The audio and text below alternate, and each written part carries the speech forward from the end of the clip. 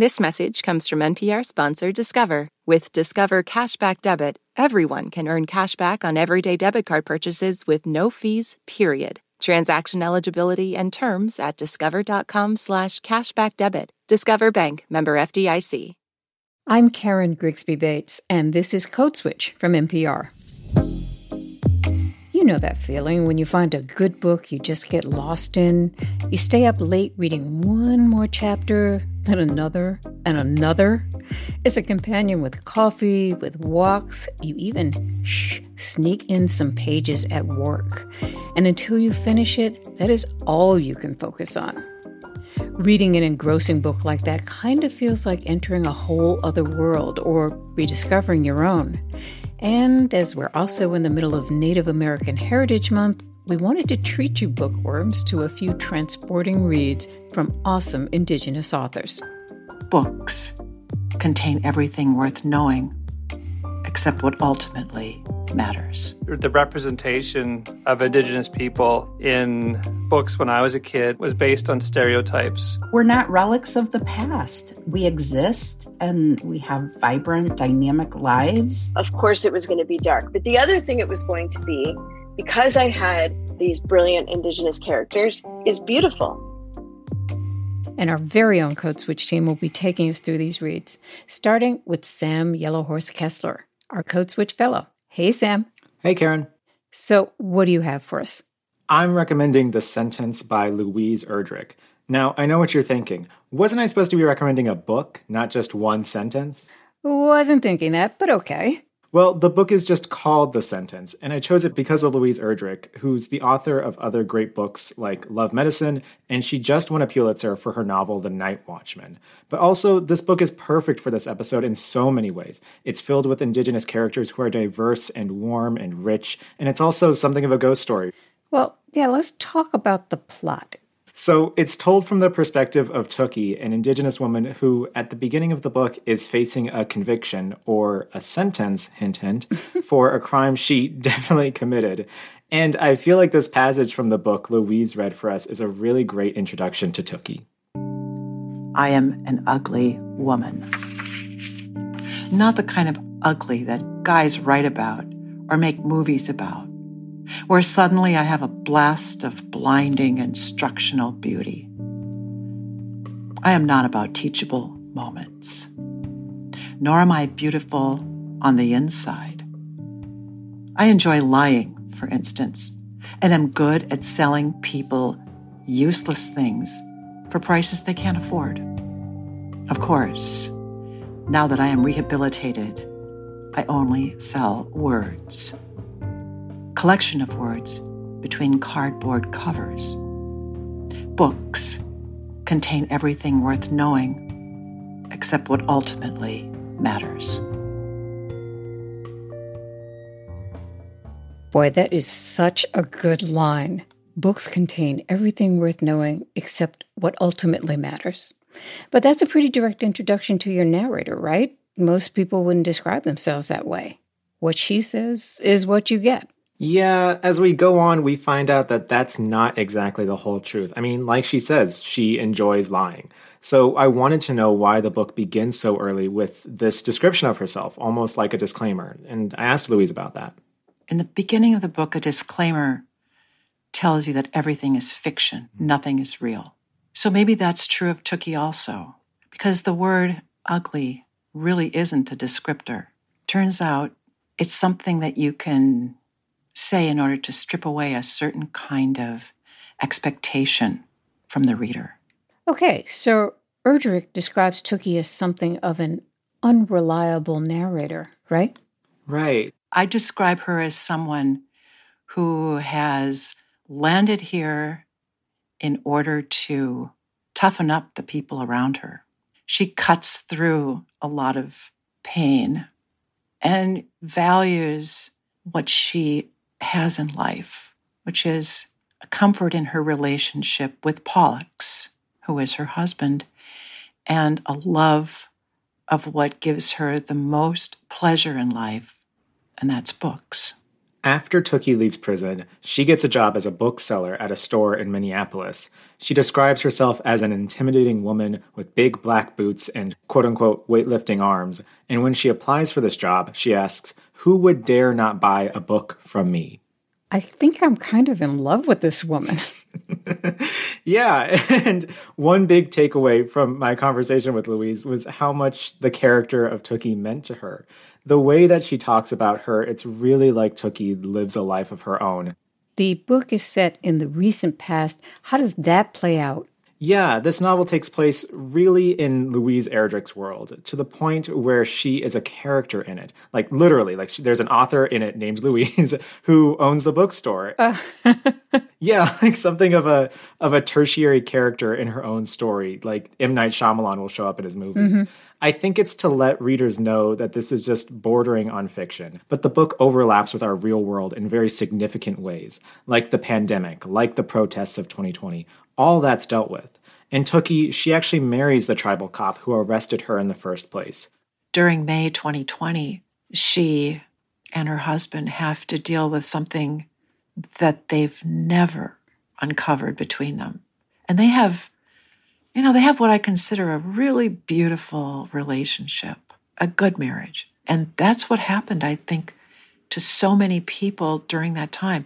It's like the structures of society, they were covered with sand, and the sand blew off in one tremendous month.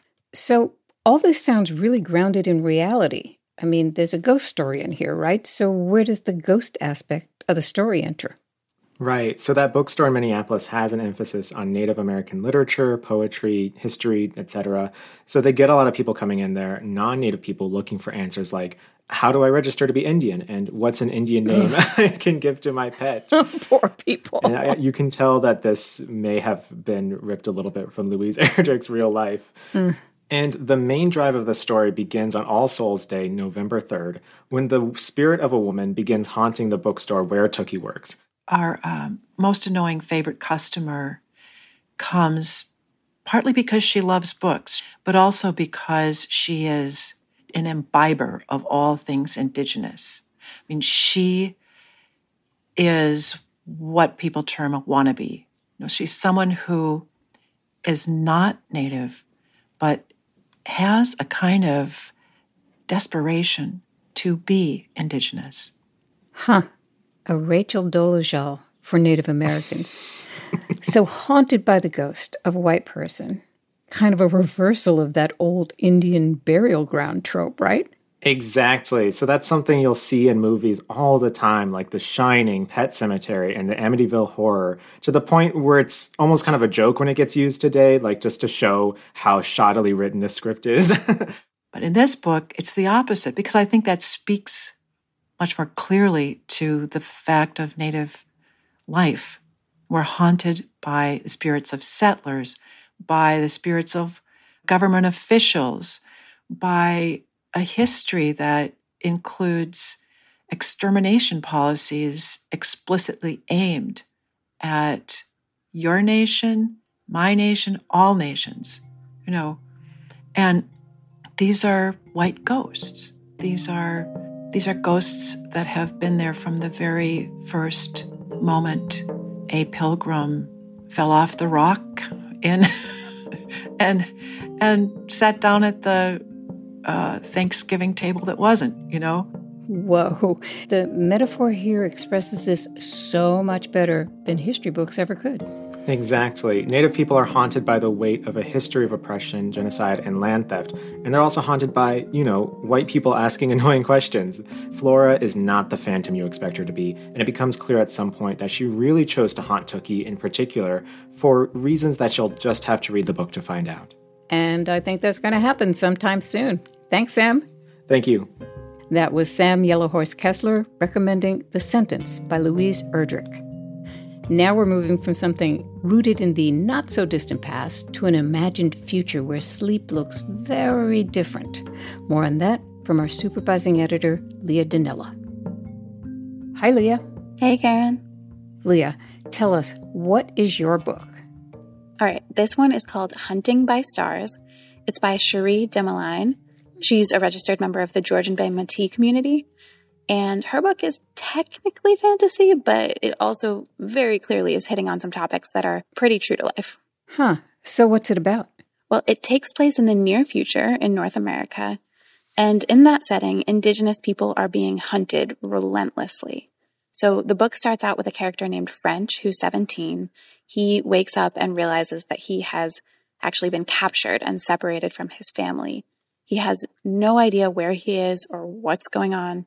So some of the book is told from his perspective, this kid who is absolutely terrified, but also at the same time being so thoughtful and determined and brave.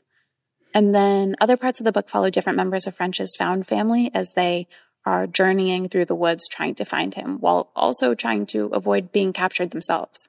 Whoa, this sounds like this book is quite a ride. Oh, it is tense, Karen. It's so tense. There's also, humor and sweetness and adventure mixed in there, but it will definitely have you sweating. Yeah, I'm already sweating. So, Leah, back up. Why are Indigenous people being hunted in the first place? So the premise in this world is that everyone has lost their ability to dream except for Indigenous people. So they're basically being hunted down so that scientists can try to cultivate this ability, which is believed to be stored in people's bone marrow. Basically, the government is desperate for everyone to be able to dream again. Not for any necessarily altruistic reason, just so that they can get them back to work. Don't add us conspiracy theorists. This is fiction, mostly. Mostly, yeah. That was author Cherie Demoline. As humans, we absolutely need to dream. If we don't dream, it leads to some pretty heavy mental health implications. Cherie told me that in the book, dreams represent the ability to hope. And so instead of turning to Indigenous people as seeing that they can still dream, instead of turning to them as kind of the experts or, reaching out to bring them in and to center Indigenous knowledge, the solution is extractive. Extracting resources from Native Americans. I'm starting to understand how this is fantasy, but not really. Yeah, and Karen, basically everything that happens in this book is based on real history. For example, French, the teenager who gets captured, he winds up at a residential school, a boarding school. In the story, staff at the school is very, very intentional about trying to strip French and his peers of their languages and cultures and communities. And that is obviously a very real part of U.S. and Canadian history.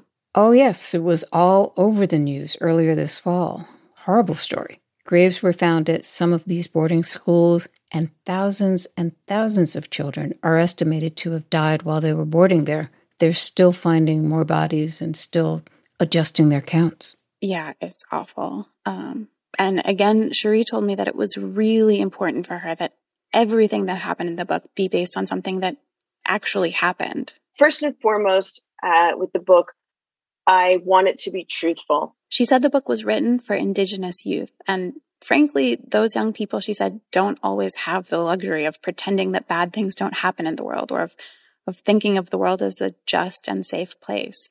So, of course, it was going to be dark. But the other thing it was going to be, because I had these brilliant Indigenous characters, is beautiful. That it would center around that sort of adage of, life as a beautiful struggle. And Karen, this book really is written beautifully, even the grimmest parts of it. I was especially intrigued by the way Cherie wrote about fear. She really unpacks the different layers and dimensions of fear, how sometimes it can be almost blindingly acute, like that first scene where French wakes up in a pitch black room without his family. And other times fear is just sort of a soft, nagging presence, like when characters know they're being watched, but they have no idea how long it's going to last. So I asked Cherie about the process of writing about fear. Like millions and millions of people in North America, I have anxiety. I have some pretty severe anxiety. I have panic disorder. And so living with that, really, you become very closely acquainted with fear because that is, of course, a huge part of panic and anxiety. And, for so many of us, we just live with it every day. And it's everyone says, I'm anxious, or it's the same way people are like, oh, I'm depressed when they feel a little sad. It's just become a regular part of everyday life. But if you really think about it, there are a lot of layers. And that probably resonates with more people than ever after the last year and a half we've had. I know it does with me. Oh, totally. And Cherie was saying that it's it's about recent traumas, but there's also all of this historical and like broader social stuff that people are processing. Mm-hmm. I was asked to write a post-apocalyptic short story is what it began as. And I could not think of anything worse in any future context than that which had already happened. That for many Indigenous people, for many people globally, that they had survived an apocalypse already. So I just sort of took that historical incidents and then the fallout that we obviously still deal with and moved it very slightly into the future. So the balance to going into that dark place, to sort of shining a light around in the corners was the light, and that the characters would be that light. The characters are the light. I love that. So Leah, tell us about some of the characters. Oh, there are so many good ones. One of my favorite characters is Rose. She's an Afro-Indigenous teenager. She kind of sounds like an old woman because she spends a lot of time hanging out with old people. And Cherie described her like this. She is fierce and beautifully broken and does not accept shame, is not ashamed of being herself, of having emotions. And I feel as women, it's that whole thing of like, oh, you're so strong. Like, congratulations, you're so strong. Well, hey, maybe stop creating the universe so that I have to constantly go to war every day. And I could have so many other things to add to my strength. And so for Rose, it's such a joy to write her because she absolutely, in such a huge way, doesn't care what people think about her. And I love that for her. I love that for all of us. I want that for all of us too. Oh, wouldn't it be so nice? Well, Leah, thank you so much for bringing us that recommendation. My pleasure. Thank you, Karen. Once again, that was Code Switch editor Leah Donnella. And the book she recommended is Hunting by Stars by Cherie Dimaline. And now that's been added to the very long list of books I want to read. Let's take a little break for a moment because we're in for a ride with this next read, a YA thriller. After the break.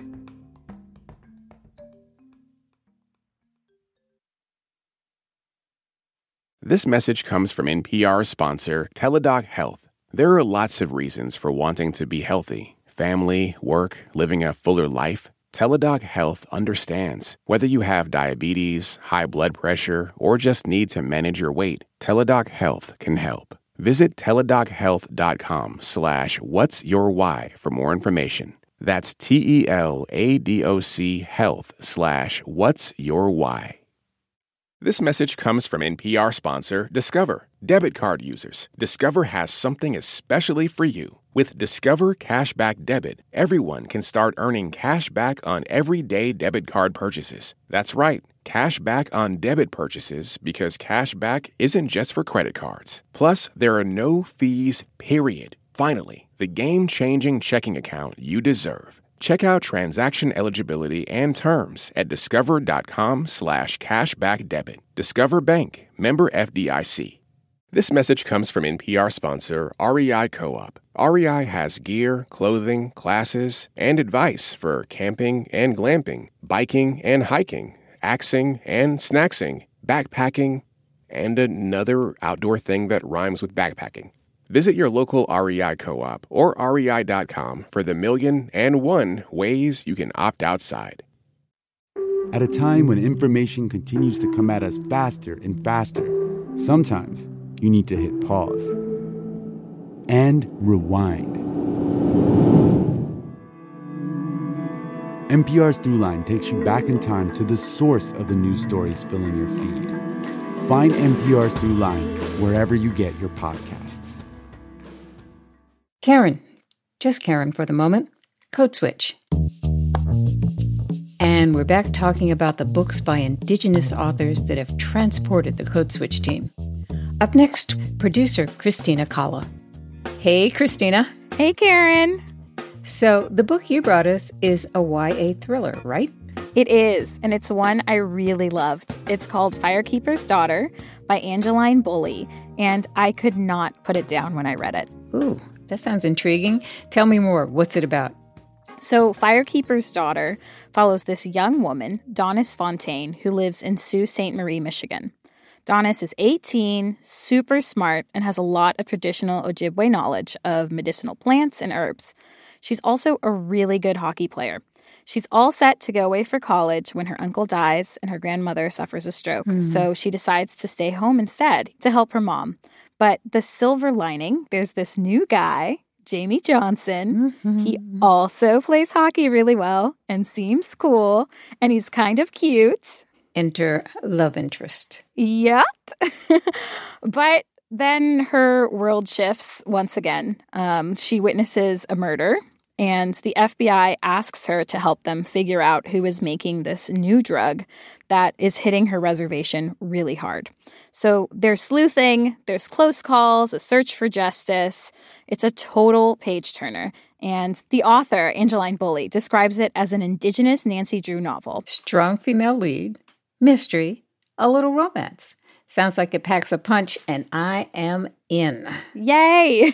And, the other thing is, in true YA fashion, at the same time that Donis is working to bust this drug ring, she's trying to crack the mystery of who she is and where she fits in the world. That is so Code Switch, right? What does that look like for Donis, figuring out where she fits? So Donis is biracial. Her dad is from the Sugar Island Ojibwe tribe. His last name is Firekeeper, and he used to be a bit of a hockey god.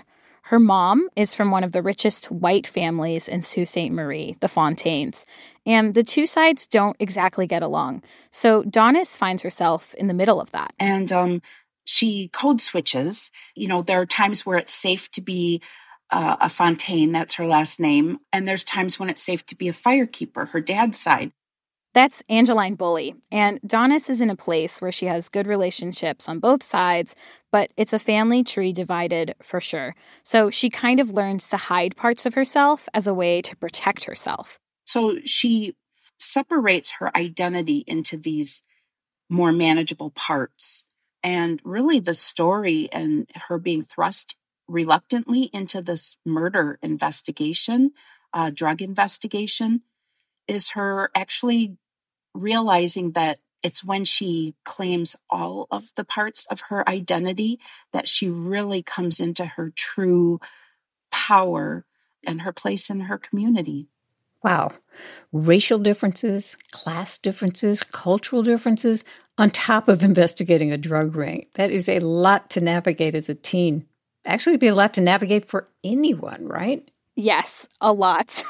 And while it's all very specific to Donis and her story, there is also something that's really universal about it all that I related to a lot as a reader when it comes to figuring oneself out. So Donis is light-skinned, and even though she has a deep sense of what it means to be Ojibwe, her indigeneity is often questioned.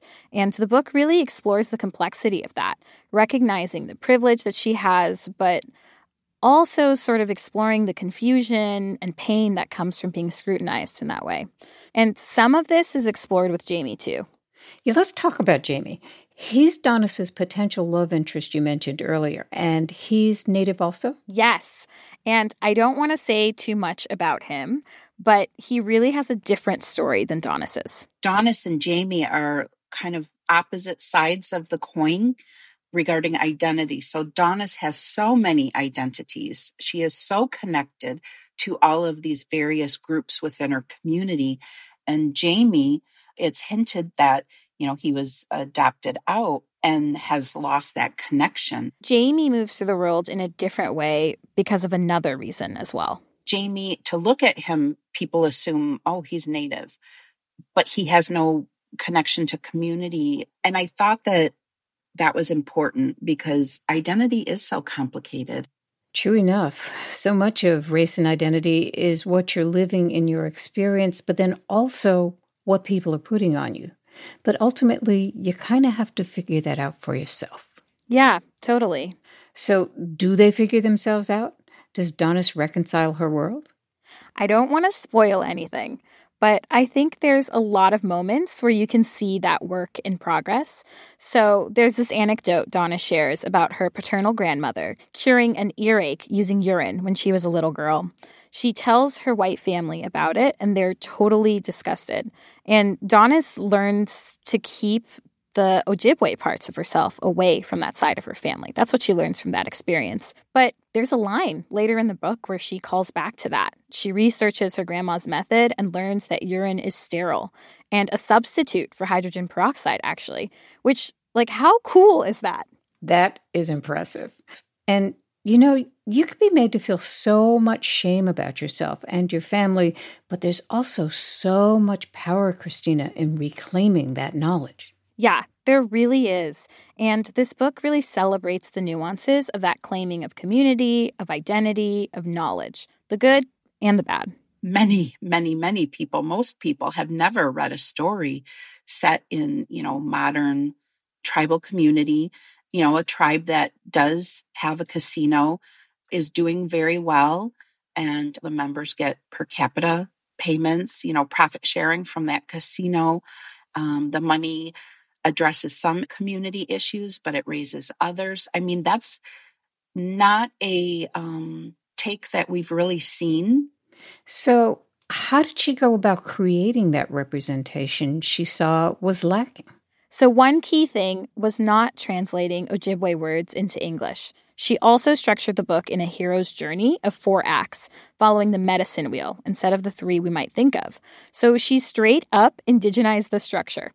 Even the title, Firekeeper's Daughter, is a callback. The Firekeeper's Daughter is a woman who raises the sun each day, and she has no name. But part of Donis finding herself is giving the Firekeeper's Daughter a name, which really resonated with me, because I feel like women can so often be overlooked or nameless characters, just side characters in a story. This book really centers the female experience. But at the same time, it's a heavy read. It chronicles really real loss, violence, pain. But it feels like a more complete picture of the human experience that way. We're not relics of the past. We exist and we have vibrant, dynamic lives and stories to tell as beautiful, flawed, wonderful, diverse people. And I think when you tell a story about your community and you make everyone perfect, that does a disservice. And likewise, if all that you focus on is trauma, then you do a disservice. And so really, just wanting to tell a real story and have these characters feel real and familiar and lovable and flawed. I mean, that's the beauty of it. There are some really difficult parts of the book, but the way she writes through healing, through a search for justice, make it really powerful. Thank you, Christina. Thanks, Karen. That book Christina brought us is Firekeeper's Daughter by Angeline Bully. And finally, I want to shake things up a bit by sharing this brief conversation with an old friend of Code Switch's. Okay, my name is David A. Robertson. I am an author, and I work out of Winnipeg, Manitoba, here in Canada. If his name sounds familiar, it might be because he's the author of some 24 books, all of them about Indigenous life and culture. Or maybe because one of his books, The Barren Grounds, was featured in an episode of ours a couple of years ago. Here's Nadine Treisberg at Birchbark Books in Minnesota, who recommended it. The Barren Grounds follows 2 Indigenous children, Morgan and Eli, that are in the Canadian foster care system. In their newest foster home, they discover a portal in the attic to another frozen, barren ground world. It reminds me of one of my favorite books from childhood, The Lion, the Witch, and the Wardrobe. On their journey, the children learn the Cree language and about traditional Indigenous way of living, so they finally feel a sense of community and self-worth. I just think it is a perfect mix of a really fun and genuinely funny fantasy novel with a serious novel that looks into the foster care system and specifically how it impacts Indigenous children.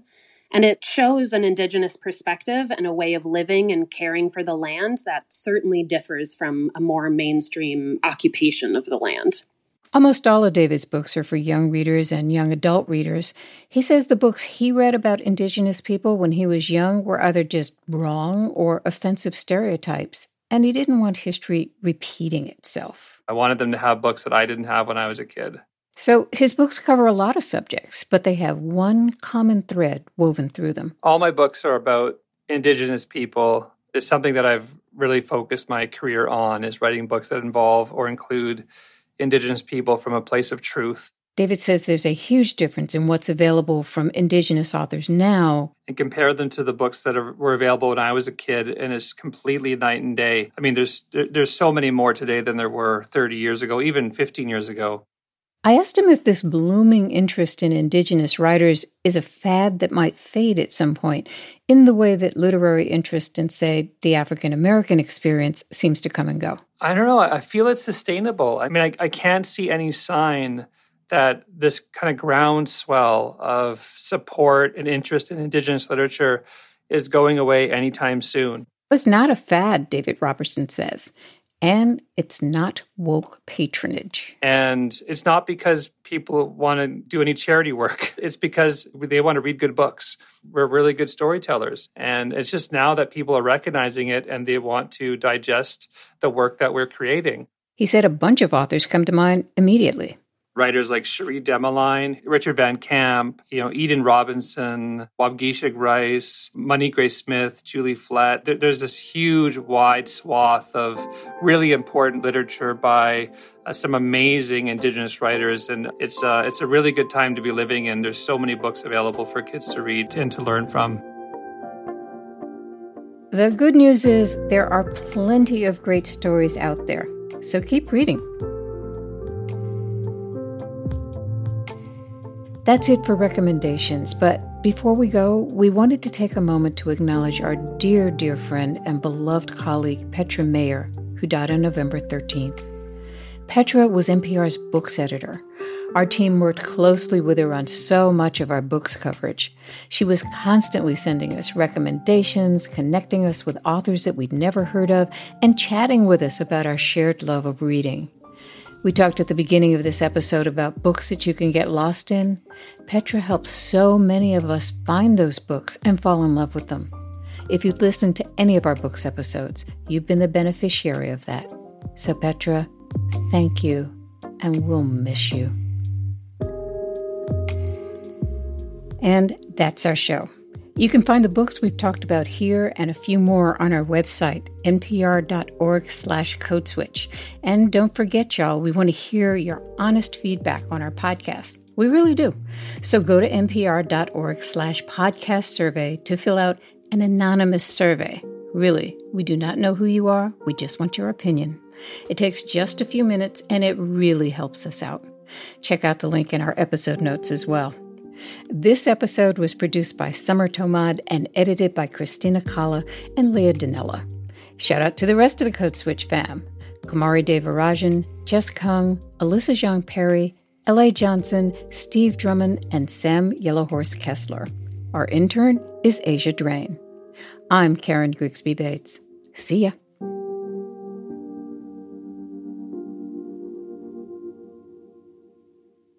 This message comes from NPR sponsor REI Co-op. REI has gear, clothing, classes, and advice for camping and glamping, biking and hiking, axing and snacksing. Visit your local REI Co-op or rei.com for the 1,000,001 ways to opt outside. Dune Part 2 is this year's first big movie. It's an epic space opera that delivers plenty of spaceships and big explosions, like any good sci-fi blockbuster should, but it also tackles themes of rebellion, religion, and the use and abuse of political power. That's a lot to chew on, so listen to NPR's Pop Culture Happy Hour podcast.